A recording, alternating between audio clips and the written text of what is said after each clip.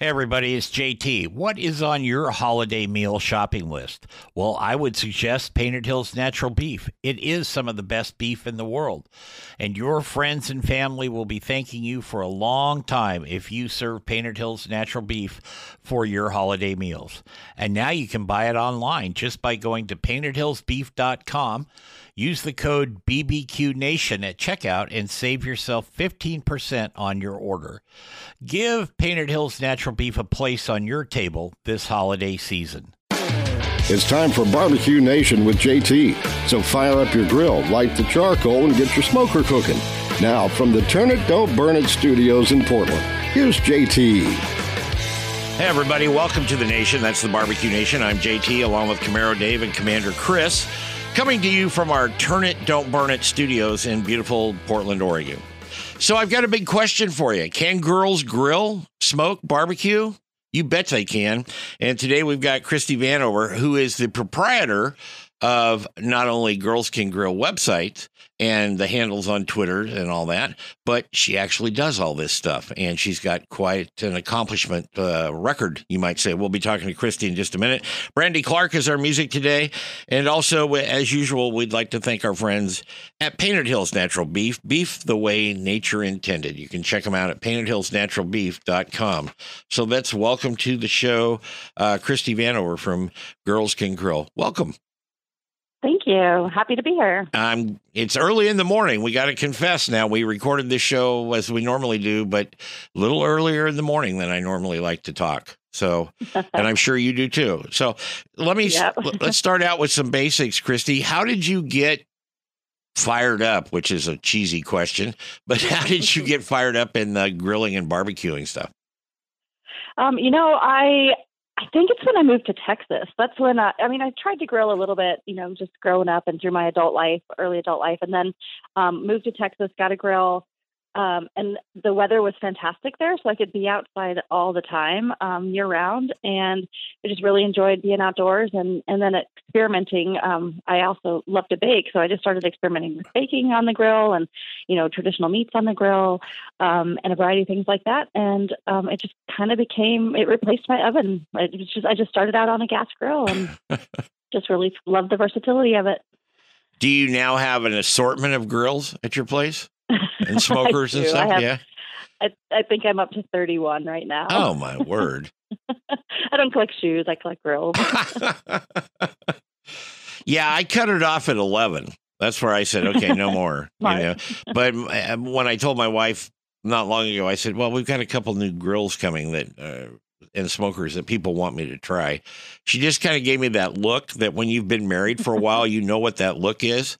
And it's like, I better see at least 3 or 4 of these leaving before you do that.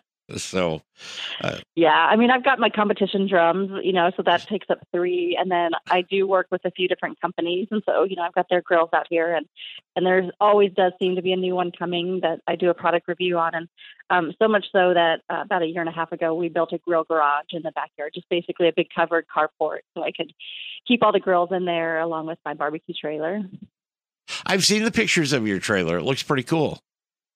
Thanks. Yeah, I had it custom built down in Mesa, Arizona. They basically do toy haulers, but then you can do anything you want inside. So, I changed things up to make it work for competitions.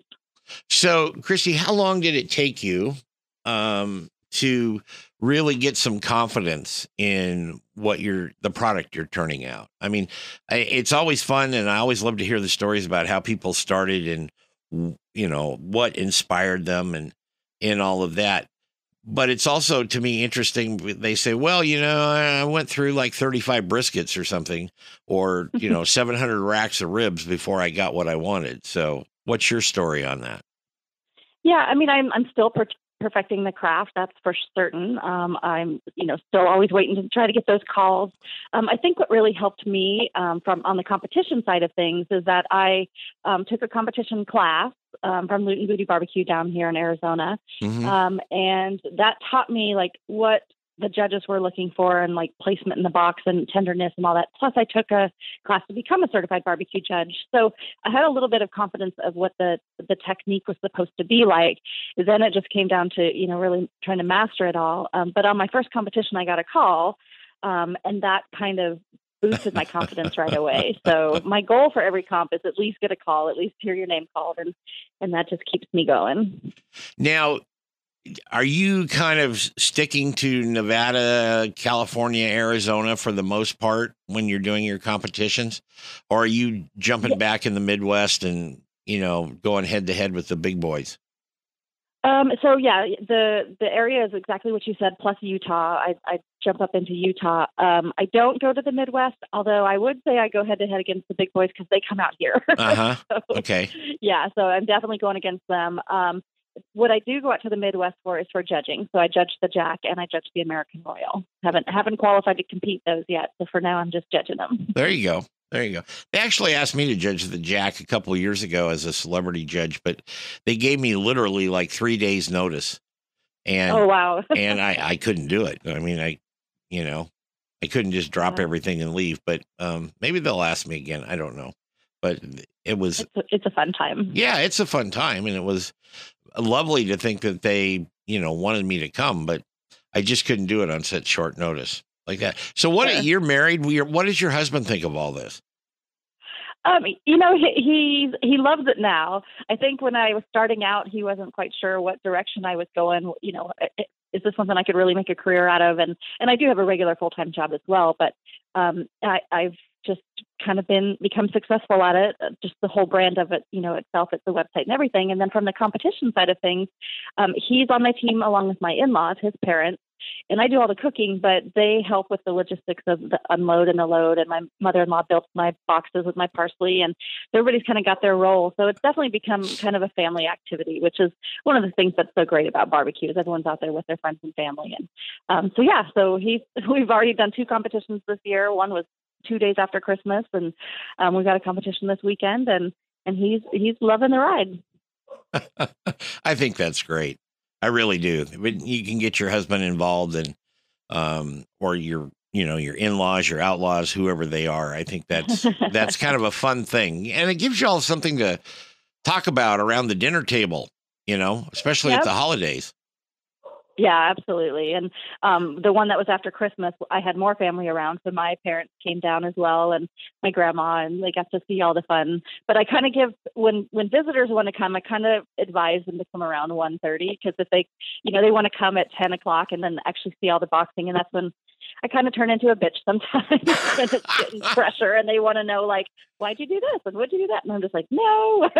Yeah. Time. So no, I get it. Come around 1:30. Yeah, that's best. You can sit back, have a drink in your hand, whatever it is, and enjoy it at that point. For a few minutes. We got a couple minutes before we got to go to break here. Christy, what's the biggest thing you think you've learned so far about barbecue and grilling and smoking in general? I think that it would definitely be cooking to temp. When I started out, I was like, how long do you cook this brisket? How long do you do this? How long do you do that? What's the timing? How many hours? And that's a question I get asked all the time myself now. But really, every meat is going to be a little bit different. Every grill is going to be different depending on the weather outside. So really, the main thing is cooking to the internal temperature that you're looking for, and that will deliver good barbecue for you. I think that's the toughest thing sometimes for people to learn, actually, is, more about temp instead of kind of the way it looks, or they're doing, pressure tests or they're pushing it with their thumb or whatever. You just can't beat the thermometer. It tells you right there. It's like bingo, bango, bongo, man. You're on or you're not. So I do think that's the toughest thing for people to learn. Took me a long time to want to do that, because when I started, of course, we had sundials, and because I'm old enough, and so when you did that, and when the water bubbled, that meant it was hot because it was boiling, that type of thing. And with the advent of first of all, we had analog, but then we have the digital thermometers, and now you've got all the digital technology that you can check this stuff, and you don't even have to get close to the grill anymore or the smoker. Right. You can just do that. Right. I think that's much, much easier and more important. Yeah, absolutely. to do that. Well, and I have a neighbor who was asking me about how to cook ribs, and I kind of gave him the 3-2-1 type of timeline. 3 hours unwrapped, 2 hours wrapped, 1 hour unwrapped again, and he had overcooked them. He's like, oh, they were really, and I said, well, you probably didn't need that full last hour. And he said, well, that's what you told me. I was like, well, that's kind of guideline, but look at your meat, understand your meat. When the bones really start to bend, you can tell when it's done, or probe it at 204 to 207 and you'll know it's done. But it's not always the hours are not always going to be exact. Exactly. Before Christy and I take a little break here, I wanted to share a story with you about the cost of your tea. The coronavirus pandemic has has forced more people to brew their own morning cups of tea at home instead of paying someone else to do it at a cafe or a barista. Now the prices of wholesale tea leaves are on the rise, so consumers are paying more. But is this jump in prices the result of increasing demand or a failing supply?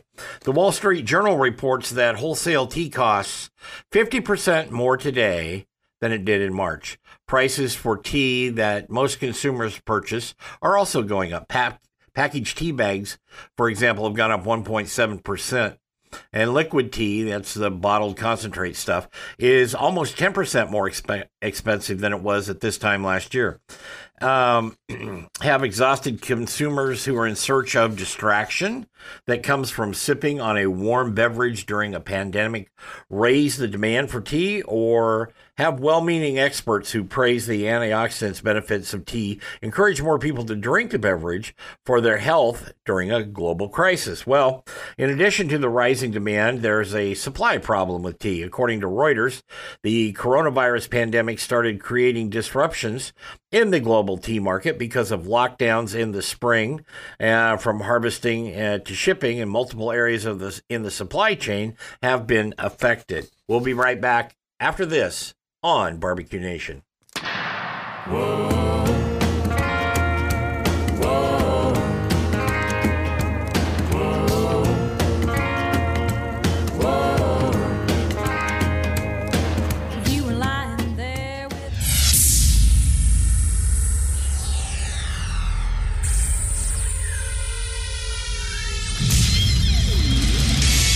Hey everybody, it's JT, and this is a special version of Barbecue Nation. It is brought to you in part by Painted Hills Natural Beef. Beef you can be proud to serve your family and friends. That's Painted Hills Natural Beef.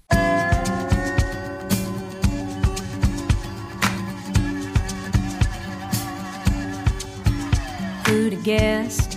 Welcome back to Barbecue Nation. I'm JT along with Dave and Chris, and we've got Christy Vanover with us today from Girls Can Grill, and you're listening to us on the Barbecue Nation Sun BGI radio network. Let's get back to talking barbecue with Christy Vanover. When you started in the competition aspect of it, Christy, were you nervous? Was it tough? Was it tough to get your timing down? Because when you go to a competition, you're cooking more than just one thing. Tell us about your first experiences versus what you're like today. Sure. Yeah. So I had done food sport before. I did the World Food Championships for 3 years when it was held in Las Vegas. So I had done timed food cooking and, turning into judges. So I wasn't nervous from that standpoint. I knew that I could pull it off, but it definitely came down to those timelines. And when you have those 30-minute windows, it's kind of nerve-wracking the very first time when you do a long cook. At that time I was cooking slow and low, and so some cooks would take 8 hours or so, and you just don't really know how that brisket's going to be until you slice it right before you put it in the box. And at that point there's not really much you can do other than adjust the taste a little bit. You can't do much of the tenderness.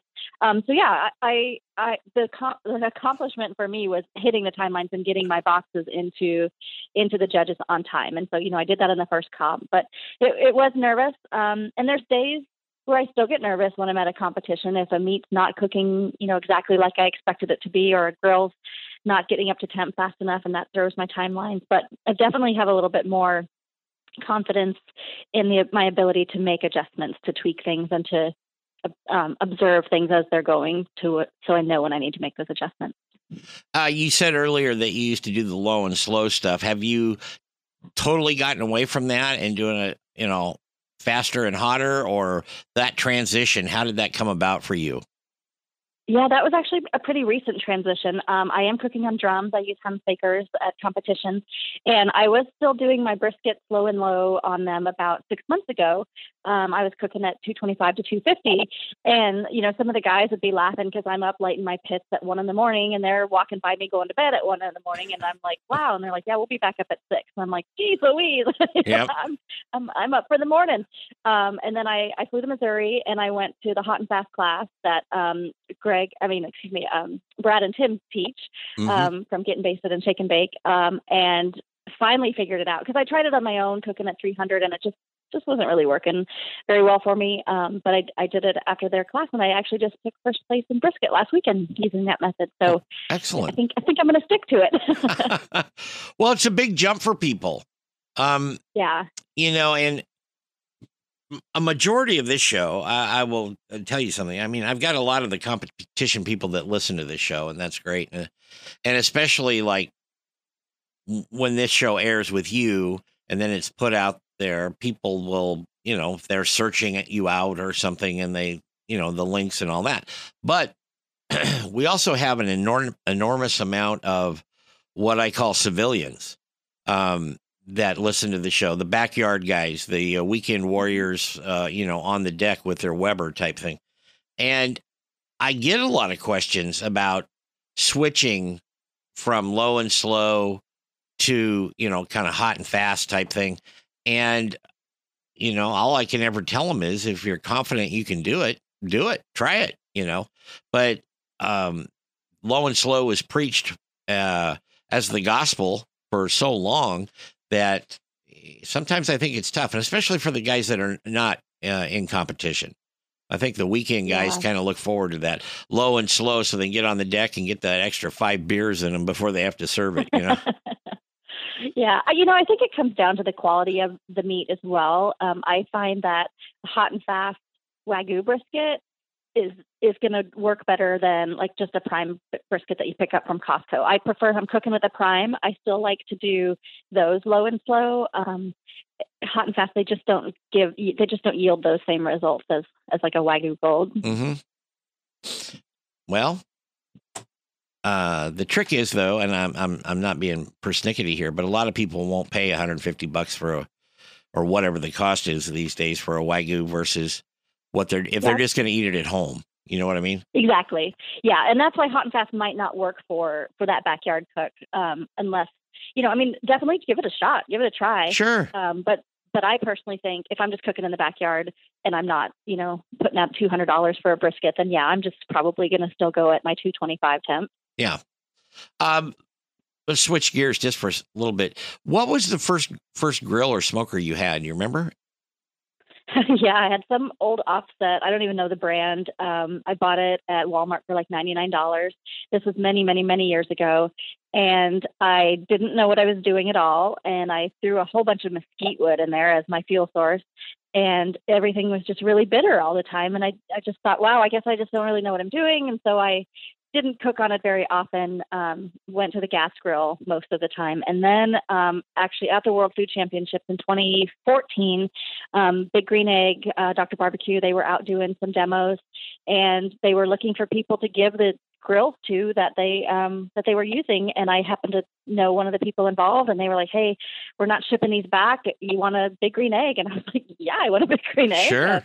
So drove down there with the truck, picked it up, brought it home, cooked on it, and that was kind of when the light bulb went on, and I was like, oh, now I know how to barbecue. And that grill was just light years different than my $99 offset that was thin walls. And I also learned the difference of mesquite wood is not necessarily that's not I get it.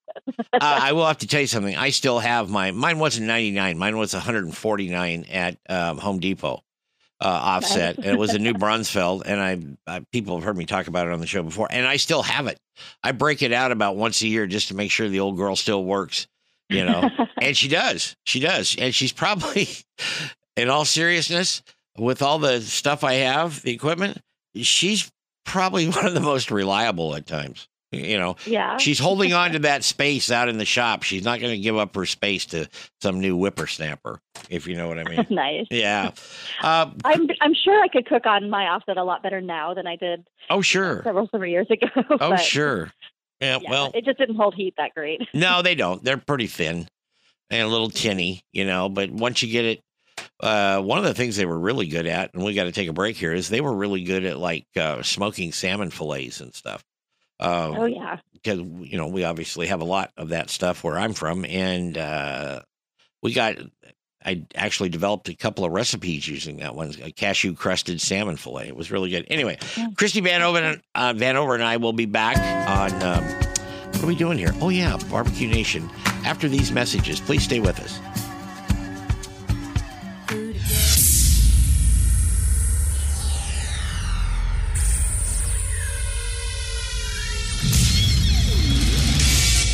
If you're enjoying JT and his show, come check out my podcast, Around the House with Eric G., where we talk home improvement and design right here where you catch this podcast. Head to AroundTheHouseOnline.com.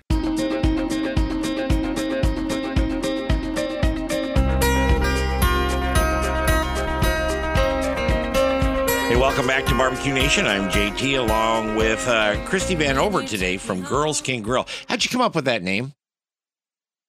It was something that was kind of the motivator for me. I ran another website a long time ago that was more just general foods, and I realized that I started grilling everything more.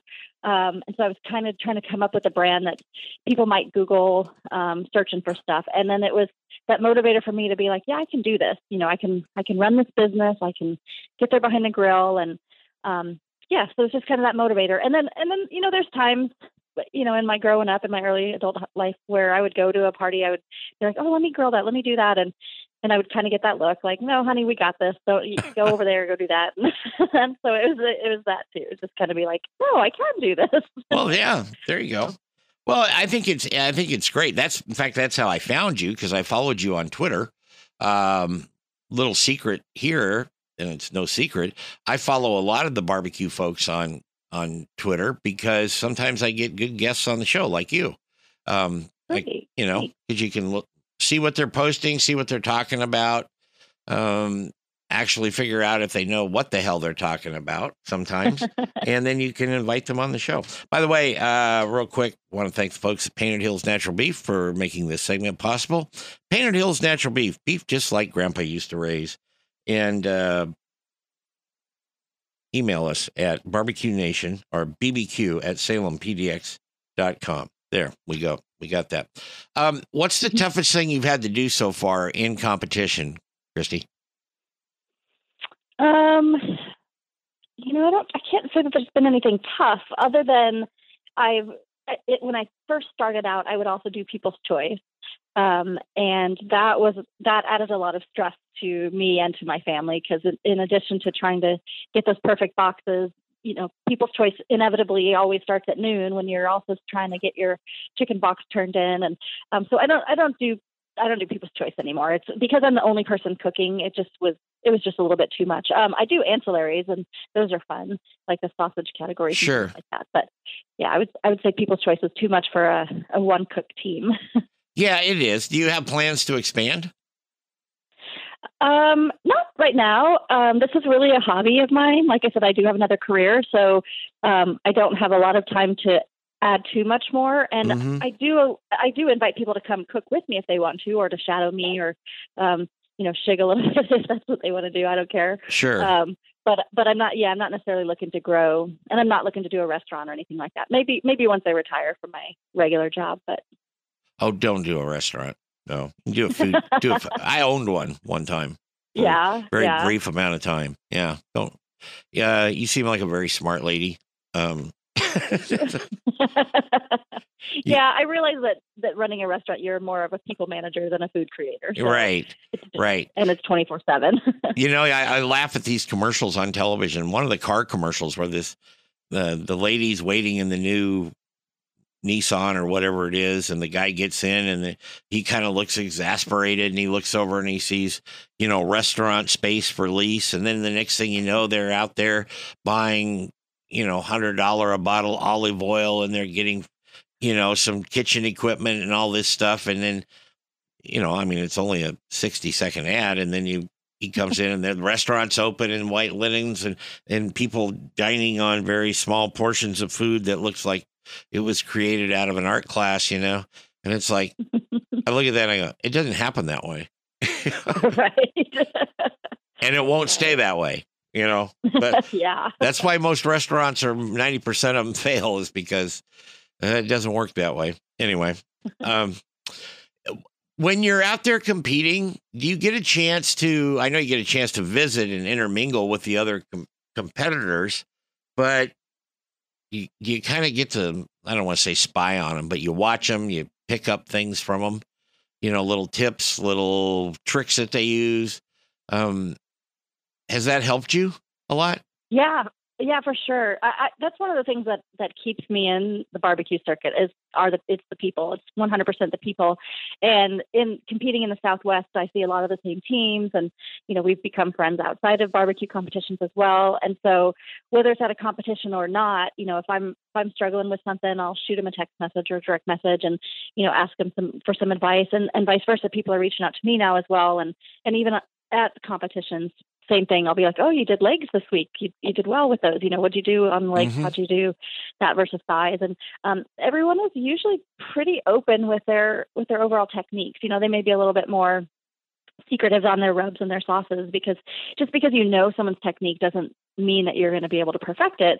So I think people are okay sharing some of those details with you. So yeah, it's really cool. It's definitely a family that I never anticipated that I would be friends with a whole bunch of dudes that love to barbecue, and that's where my life has taken me, and I love it. Do you do your own rubs and stuff? I do. Yeah, I've been working on them, and I'm excited because I've won first with my pork rub and my brisket rub, and so I'm still mastering my chicken rub to get that one nailed down. Are you going to market it? I am going to. Hopefully next spring. We'll see. There you go. Good luck with that. That's Thank you. The really good ones do very well, from my observations. And so put me on your sample list when you. All right. When you get to kicking them out there. When you're at the competitions and you're going through all this, and you kind of switch gears of, like we said, you've gone from low and slow into fast and hot type thing. Do you have a chance to sit and kind of, while it's cooking and things are quiet, do you reflect on what Christy is actually doing? I mean, this is kind of a personal question, and you don't have to answer it if you don't want to, but you kind of, sit back in the chair or in the motorhome or wherever you're at, and your husband and your in-laws and stuff, they're all asleep or they're out busy doing something. Do you ever just take a minute and reflect? And what would you reflect about? Yeah, I wouldn't say that that's the moment that I do my reflection. I think I do it more on the drive home from the competition. When it's that moment where all the meat's on and I've got a little pause time, that is usually when I'm hanging out with family. We're drinking a coffee and just enjoying. Usually it's a cool, crisp morning, just enjoying our company. And so I don't really pause to reflect at that moment. But on the drive home, when I got all the score sheets, driving home with my husband, that's kind of when I think about this and. What do I want to do? So the competition is the competition. I either won or I didn't win. I usually never get enough money to pay for my winnings. Never usually pay for everything that enter. It's not a sport to necessarily make money in. No. So I always think about what's the next step? What can I do? What can I take from this competition and share with my followers that will either help a backyard cook, help a new competitive team, help a seasoned competitive team. So I'm always trying to share what I learn and what my experiences are. And I get a lot of feedback on my Instagram and my other social media handles for being so open. Like, if I got last place at a state competition before, and I'm not, it was, I know exactly what I did wrong, and I shared that because I don't want other people to make the same mistake. And so if I can share something that people can learn from, then it kind of goes full circle for me. So that's more my reflection time, I think. Well, that's good. And I like that. I like that you're giving, so to speak, to people, and giving not only your knowledge and your technique, but, things you learn. We learn a lot, and it doesn't have to be technical all the time. Mm-hmm. It can be well, reflective, like we said, like that. Real quick question here before we go to break. How long did it take you to learn not to peek under the lid? Oh, I still look. But no, I just don't look as frequently. So I know what I'm looking for and when I need to look for it. I'm usually peeking because I want to know the color, if my meat's getting to that color. Now I'm at that point where I know, 45 minutes to an hour in is an okay time to look. I don't have to look every 5 minutes or every 10 minutes, but yeah. I asked that question to virtually everybody who's on the show, who does competition barbecue and stuff, and their answers vary, but I think you've been the most honest one so far that said, I still look, I thank you for that. We've got about a minute here, Christy. What is your favorite hobby away from barbecue and food? Oh gosh. I would just say camping and RVing. Going out to national parks and sitting under the stars, and usually there's still some kind of fire cooking involved. But it's just being outdoors and kind of away from technology for a little while. Getting away from the digital nightmare can be quite relaxing sometimes under the stars. Yeah, definitely. Yeah, absolutely. We are going to take a break. We're going to come back and wrap up the show here with Christy Vanover from Girls Can Grill. She's going to tell you how you can follow her and check out her website and that. And then Christy is going to stick around for the after hours show, which is always fun because I'm not overruled by the FCC. So on what I say, here's a little nugget news for you. Seems a Florida man is suing McDonald's for a chicken McNugget injury. Alexei Stolfat has filed a lawsuit against McDonald's in Palm Beach because he broke a tooth on a bone that was inside a chicken McNugget. The 39-year-old is asking for a recall of McNuggets to avoid massive consumer injuries. Stolfat is also asking for $1.1 million, which he plans to use to cover his dental expenses and to donate to charity. What are your teeth made out of gold, dude? According to federal court filings, Stolfat and his wife ordered McDonald's delivery via Uber back on May 25th. When Stolfat was eating, he allegedly felt a hard object on the right side of his mouth and then subsequently felt unbearable jaw pain. He then allegedly pulled roughly a 0.8 of an inch long bone out of his mouth. He says, I'm not looking to be famous or anything like that. He says, I want to help other people, to protect them, and tell them to be very careful of McNuggets. Well, I guess you can be. We'll be back with more Barbecue Nation and Christy Vanover right after this.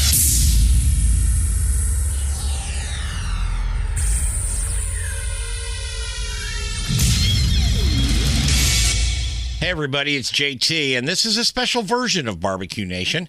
It is brought to you in part by Painted Hills Natural Beef. Beef you can be proud to serve your family and friends. That's Painted Hills Natural Beef. Knock,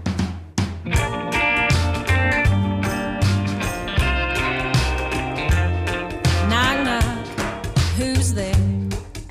At 2 in the morning, well, I guess that you got done, 'cause you're here.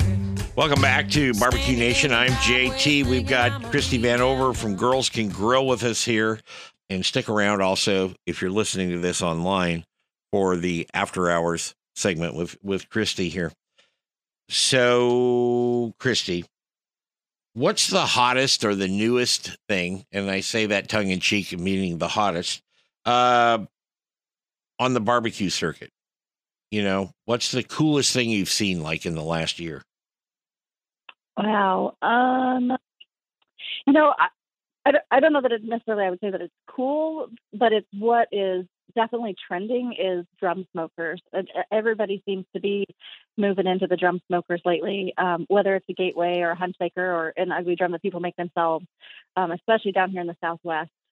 It's funny because when the people come to visit, the crowds come to the competitions and they go up and they like, what is this that you're cooking on? This doesn't look like a barbecue. And they tend to want to come up and open it and look inside of it and not even realize that I'm cooking meat in there. Right. So I've got to have kind of my bouncers watching over it. But I would say that's the biggest trend lately is seeing those drum smokers out there. Yeah, I've got a pit barrel cooker and I like it. Good. Yeah. Yeah, it works. I mean, I could, like you said, you could probably make some phone calls and have a half a dozen of those things sitting around from different companies, but no más space, Right. or more They likely. fortunately don't take up a ton of space because they're circular and vertical. Right. It's not like a big pellet grill or something. No. You're right. They don't take up much room, but when you've already got one and then 10 other, whatever. Yeah. So if you could work with one of your barbecue heroes, who would it be? I would say Tuffy.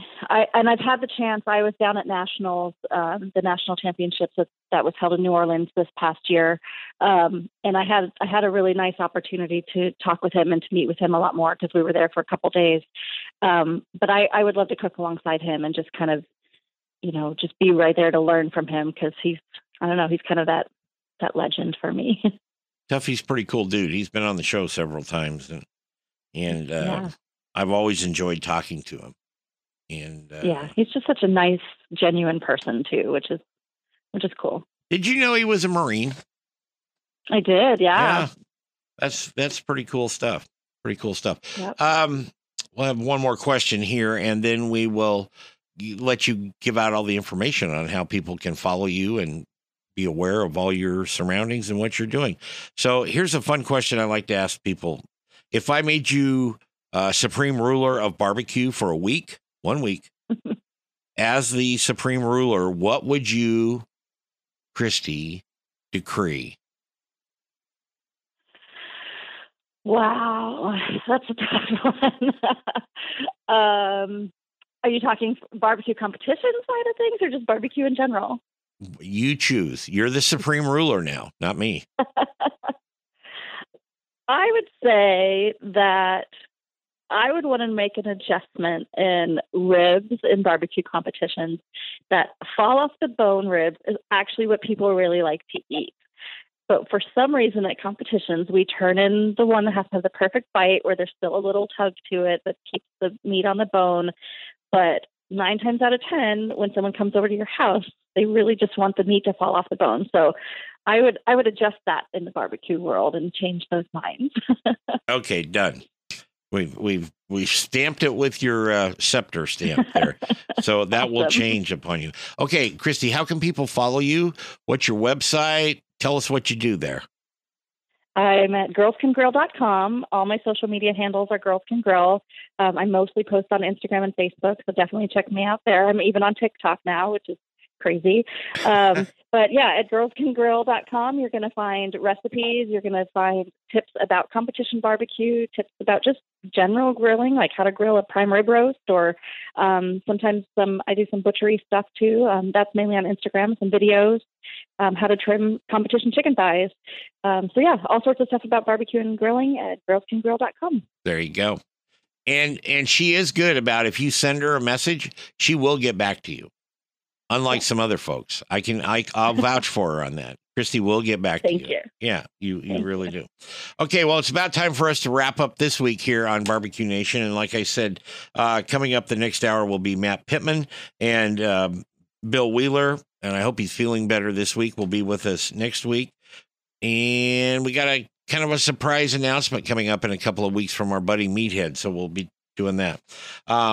Christy's going to stake over for the after hours, so you can listen to that. A little more news for you before we get out of here today. If you're going to New York City anytime soon, most people won't be, you can expect a COVID-19 surcharge for restaurant recovery. Independent restaurants in New York City will be allowed to charge a COVID-19 recovery surcharge up to 10% of a patron's on-premise tab under new legislation passed by the City Council. The add-on must be separate from other expenses and listed as a COVID-19 recovery surcharge. Guests must also be informed that the charge does not constitute part of the employee tips. Mayor de Blasio, our hero there, signed the surcharge into law before September 30th, when the city's restaurants reopened their dining rooms at 25% capacity.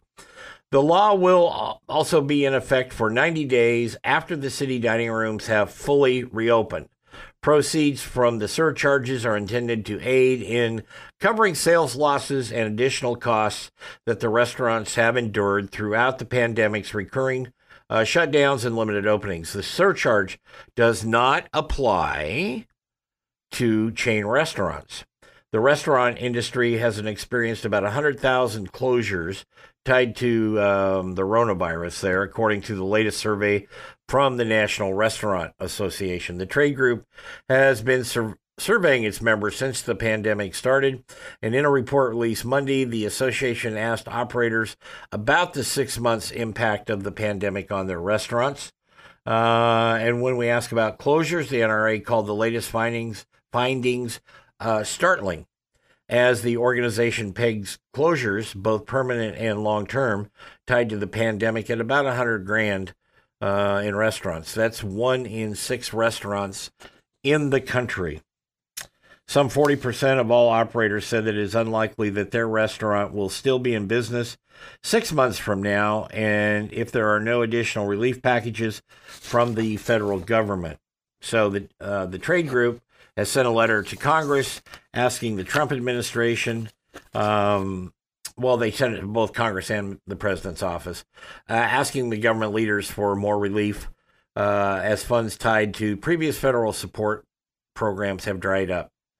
They described the bleak outlook for restaurants. Okay, so probably safer to stay here, wherever you're listening to Barbecue Nation at today. We're going to get out of here. I want to thank Christy Vanover from Girls Can Grill that be with us today again.